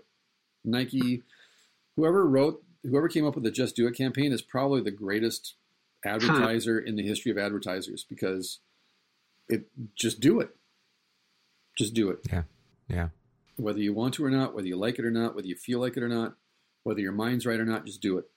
Get up and run. Don't think about running. Run. Go for a hike. Read a book. Do whatever it is. Whatever it is that opens you up to be more loving, more charitable towards your neighbor, do it. Yeah. Do it. And yeah, it's going to hurt. It's going to cause you trouble. It's going to afflict you. We talked about this in the last podcast, that to struggle and suffer for the sake of the neighbor, to suffer and struggle for the sake of love. Or my wife and I were talking about this last night. There are countless people, family, friends, doesn't matter. There are countless people who will love you in a transactional way. They will love you conditionally based on what can I do for you and what will you do for me in the form of repayment. There are very few people, very few, that you will meet in your entire life that love you unconditionally. And Dr. Nagel explains it this way. Unconditional love, the definition of unconditional love is you suffer yourself to be rejected. That this is truly why Jesus dies on the cross, because he suffers himself to be rejected by us. That only true love, only unconditional love, true power, will allow itself to be rejected in order to love the beloved. It actually risks having the beloved hate rather than love. And that's a scary proposition. That's terrifying to consider, that you might give someone your love, be selfless, be open, and have that rejected or have that used for and twisted up and abused. That's a terrifying thing to consider, especially, again, as you get older and you gain more experience and maturity and you are hurt more often than not. It's easy to fold up and say, I'm not going to love people anymore. I'm not going to open myself up to being hurt that way. Rather than, no, it's just what people do.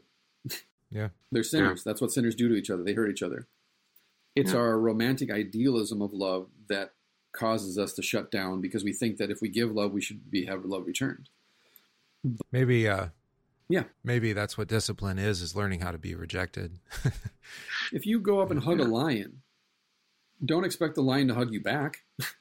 It's a lion. It eats you. That's what lions do when a dummy walks up to it and hugs it. It's like that guy, the Grizzly Man, Grizzly Man. Oh, yeah.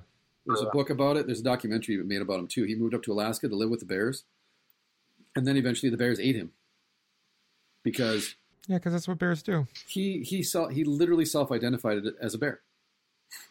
And one day a bear went, "You're not a bear." And that bear ate him. Period. That's the way it works. But for me, it's a good analogy. It's a good example that just because you give someone love doesn't mean they're going to love you back.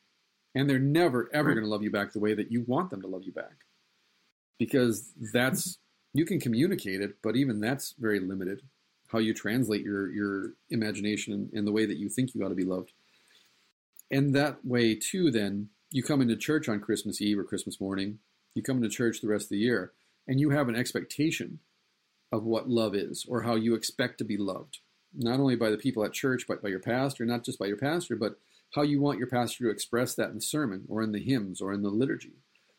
And eventually, probably quicker, sooner than later, your expectations are going to be contradicted. Right. Because I can't possibly understand what you mean. And by the way, I have more than one person who expects me to love them in a particular way. Right. We were talking about this earlier with opinions. People telling you this is the job you should have. Well, how many you think that's bad? Ask 20 people how you can love them better. And get ready to write down 20 different answers. That's right. And so all you can do in the end is love your neighbors yourself. And ask yourself the question, if I was in a ditch and I was stripped naked and bleeding, I had been robbed, what would I want someone to do for me? Would I want someone to get down in the ditch and help carry me out? Would I want them to walk by on the other side of the road and judge me? Would I want them to point a finger and laugh at me or say, well, if you're in the ditch, you probably deserved it? No, I would want you to get down in the ditch and carry me out. Therefore, when I walk by and I see my neighbor in the ditch, I'm going to get down in the ditch, regardless of what everybody else on the road says. Yeah. Well, that's precisely because, in Christ we don't have to make up a definition of what love is. He shows us precisely. Right, because when we look in the ditch, we don't see our neighbor, we see Christ in our neighbor. Mm-hmm. This is what Luther points out in the Nagel quote, that Jesus is born in us today. Yeah. That in faith, it's not just a historical occurrence that happened 2,000 years ago, but in faith, Jesus is born in us today. It is no longer I who live, but Christ who lives in me, as the Apostle Paul writes. That yes, on the one hand, I do see my neighbor in the ditch, but on the other hand, in faith, I see Christ in my neighbor. That it's not my neighbor who's in the ditch, it's Christ who's in the ditch. And that when I was thirsty, you gave me a drink. When I was naked, you clothed me. When I was in prison, you visited me, and so forth. I don't believe I'm bringing Jesus to my neighbor in the ditch. I believe Jesus is my neighbor in the ditch. And so even if I hate you with just a white-hot rage that I would love to see you wiped from the face of the earth, if I see you fallen and in a ditch, faith still recognizes my enemy as Christ. That I'm not just treating this man as my enemy or this woman as my enemy. I'm treating Christ as my enemy because he died for this person. And if Jesus died for this man or this woman, as much as I may hate them and revile them and want to see them snuffed out of existence, Jesus shed his blood for this person. And so if Jesus decided this person's worth dying for, maybe I need to rethink exactly what it is that I'm feeling or thinking about this person. Because maybe it's not so much that I hate him or her. Maybe there's something about them that shows me myself. And that my hatred isn't directed at them, but it's hatred directed at God because he loves me too much. And I don't think I deserve that kind of love. Or I don't think Jesus loves me enough. And the love that I want Jesus to show me is I want a brand new Cadillac. I want a fat bank account. I want a penthouse suite. Whatever it may be. This is how the old Adam tries to control the gospel. Do that. Go see The Last Jedi. Make up your own mind. Don't listen to me. Apologies for the spoiler. And I don't know. I mean, if you just approach it as escapism, it's fine. That's true. It's fine. It's full of all the escapist nonsense. Well, actually, that people go to social media for. I read an interesting article this morning written by a millennial. This millennial said Gen Xers just let it die. And what he's pointing out is that really this new Star Wars trilogy, this one more than the Clone Wars, this new trilogy is essentially, you got to move on, dude. Like the characters that you grew up with, Han Solo, Princess Leia, Luke Skywalker, Chewbacca, so forth and so on, they're yours. But we need a new story. We need to move this forward because those aren't our heroes. We didn't grow up with them. So we need our own R2-D2 and C-3PO. We need our BB-8. So you may think, old man, that BB-8 is gross and annoying and is just a cash grab. But go back to 8-year-old Donovan Riley watching Star Wars. And what did Donovan Riley think about R2-D2? I've got to have that toy. Porgs or Ewoks or whatever, right? Please don't bring up that. Let's not bring up. I mean, Ewoks. What about Jar Jar? Oh, Jar Jar. Oh, speaking of dumpster fires. But this is really the point that I think a lot of my negativity, social justice warrior platform propaganda agenda stuff aside, is having to walk out and go, this is for my kids. This isn't for me. That my kids still love the unedited theatrical version of the original Star Wars movies. But they hate the Clone Wars, as I pointed out, which I'm so thankful for. But that for my kids, The Force Awakens and The Last Jedi are their movies. My 14-year-old son loves those two movies. In fact, I like Rogue One more than all the other new movies. I love Rogue One because everybody dies in the end, which is that's why I like Cormac McCarthy novels too. But that's just my character.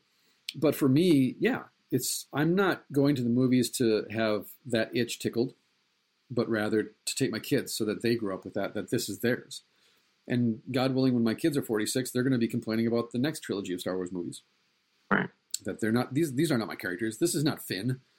Yeah, but for me, that died with episode 2. I mean, 1, I had high hopes that it would be that, and it wasn't, Yeah. Well, I think that's why Rogue One's so appealing to me, is because it's self-contained. Yeah, and it's reprisonating too. Right. It's a self-contained story. It's not, hey, let's put Princess Leia in, well, except for the end of Rogue One, and we'll just overlook the really gross CGI. But just like, oh, you're a plastic doll. Ugh. She almost looks like a tender, like a Precious Moments doll. She almost there. The eyes are so big. But big eyes, small mouth anime. But anyways, no, go see it and enjoy it for what it is. And and Merry Christmas. And have a Merry Christmas. Exactly. I command you. I demand that you have a good Christmas. No, I'm just teasing. But no, go check out Dr. Nagel's Christmas sermon if you have the selected sermons of Norman Nagel. If not, you can go back and listen to this podcast over and over again. I don't advise it. It's not safe for your mental or emotional health and well-being. Yeah. But, subscribe, please. Subscribe. Leave positive reviews for us so that we get more, what do you want to say? More publicity, more recognition. Share the link. Promote the podcast. We really do appreciate that. And it's not us who make the podcast what it is. It's you, the listeners. And if you like what you listen to and you want us to continue doing this, then subscribe, recommend us to friends and family, buy Gillespie's coffee, do it. Do it. So, and here's a spoiler. Pastor Borgart and I are going to be doing plenary at Carleton College next summer for the Higher Things Conference. So, sign up now. So, dig your bomb shelter now, kids. And in case of emergency, there is a flotation device under your seat that can be deployed. But, the coffee kicked in. I apologize. So, thanks for listening. Thanks for listening, as always. Come back for a brand new episode next week. Merry Christmas. And I hope we pass the audition. Happy New Year. See ya. Etc. Right.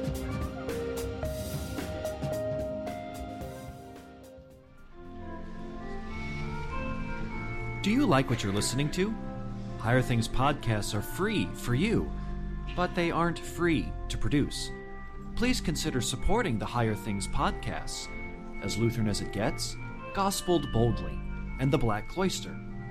Check out www.higherthings.org/support for more information. Thank you for listening, and thank you for your support.